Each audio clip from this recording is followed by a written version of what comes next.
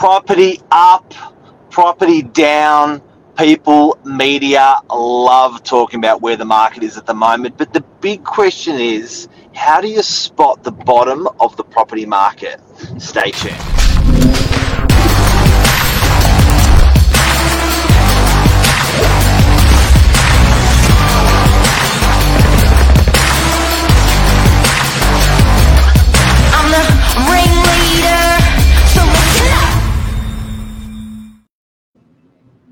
Good morning. Good morning, Miss Brala. How are you today? Yes, I'm very well, thank you. And how are you? Very well, thank you, Miss Brala. So formal. Really interesting topic this morning, Mark. What does the bottom of the property market look like, given that all we're hearing in the media is doom and gloom? We've got a rental property crisis. We've seen house prices falling faster than they ever have before, coupled with expected rising interest rates. We're hearing all of this negativity. It's published absolutely everywhere. But what we're seeing in the real estate industry around the Northern Beaches is very, very different. It's interesting. It's and look, it's something that I really like about this. I'm always a positive real estate agent, and I don't like to talk about negative parts of the market. But at the end of the day, we're 10 or 20% back in pricing, right? It kills me to say that, we just are. Something that gives me a lot of reprieve with that fact is it's purely at the hands of the Reserve Bank, the government, right? So if the property market was on a downward spiral and I didn't know why or how, I would sort of be shitting the bed a little bit. Yeah, absolutely. But I sort of feel like we're in the hands of, it was at the hands of the government, the Reserve Bank. That's what caused the property market to correct.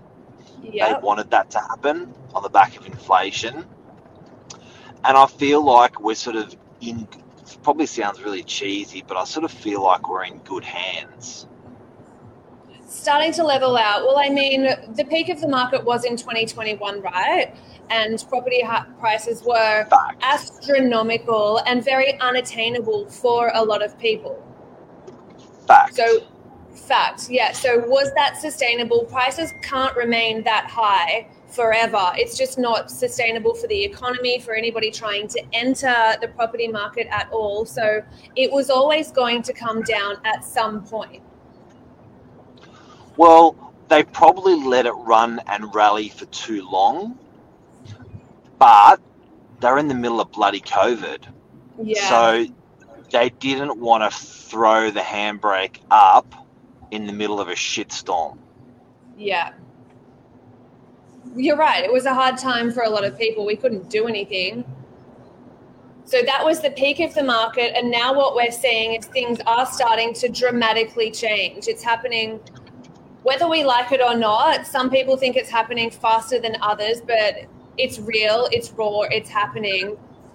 Are we in the bottom of the market now, do you think, Mark? Well, I'm just going to bring this up to show you guys. I'm happy to use anyone. If anyone wants to throw me this morning a suburb, I'll give you the data on the suburb. But I want you to think about this, and no one has access or is showing, not a lot of people have access to this information I'm going to talk about, and no one is actually using a long-term approach. The fact is, people remember pain a lot more clearer than gain. So before I show you the graph, which I know Lisa Novak hates data and hates graph, but I think it's really important. Do you want to explain to us what we're talking about? Explain to everyone watching today what we're talking about with that, getting out of level 1, getting out of level 20 property. Yeah, certainly. So Mark was explaining it in really simple layman's terms to me. When you think about entering the property market, let's think about it as like you're entering a lift and you want to get to the penthouse level 20. So absolutely everybody enters level 1, and no matter what you do, the lift will rise and it will fall. So you might get out at level 20, absolutely great for you, but everybody wants to do that. Or you might get out at level 15. So you've entered at level 1. So long as you're leaving the lift higher than you entered the lift, you're in a really good place. What could happen is you might stay in the lift for a little bit too long. You'll get to level 20, and then what does the lift do? The lift comes back down. So it's all about timing. Timing is absolutely key within the property market, within that lift ride. And that's what people have, and we were being pretty positive about the numbers. We had an open house yesterday, which was a 2-bedroom unit that had 23 people through on a Wednesday. And the conversation with some of the members of the sales team is like, it was the top of the property market like a month ago, because a month ago we were getting 1 or 2 people through the same property. Yeah. Now we're getting shitloads through the same property. So have we just passed the bottom of the market, number one? And number two, when we spoke about that this morning, you were saying, yes, but people are just like, rates, shittiness, inflation, shittiness, maybe we should still wait. But I think we could have technically just passed the bottom of the market, because numbers on sales open houses have officially exploded. Not for 1 week, not for 2 weeks, but 3 weeks now. We have been getting explosive numbers through all of our open houses. Lots of good offers being accepted, strong offers being accepted. And we're looking back saying, shit, maybe that last quarter of the year, last year was the bottom. I'm going to come back to what you just said about the lift. The lift, because it's going to relate back to this. But I want to show everyone this. All right, so we've got a graph. Now, what suburb are we looking at? DY? DY. So DY is good because there's 600. Starts at 2012. Okay.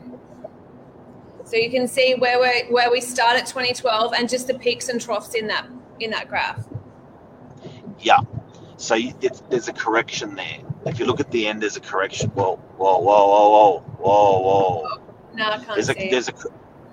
There's a correction in that, and the correction is the property market in the last 10 years has done 80% growth in DY 4 units.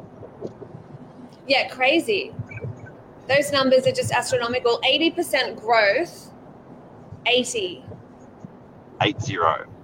Yeah. So with the market going up, with the market going down, there's 80% growth in the property market. Now, what I want everyone to think about today, and what I want to leave off on today, is over a 10-year period, if the property market has done 200%, it's doubled and then doubled again. Over a 10-year period, if the property market has done 50%, it's only gone up half on its original value. I want you to remember, in the last 50 and the last 100 years, the property market has doubled on average every 7 to 10 years, depending on if you compound it or not. Why I say that is I think about double is normal. It certainly has been the last 50 years, and I think it certainly will be the next 50 years.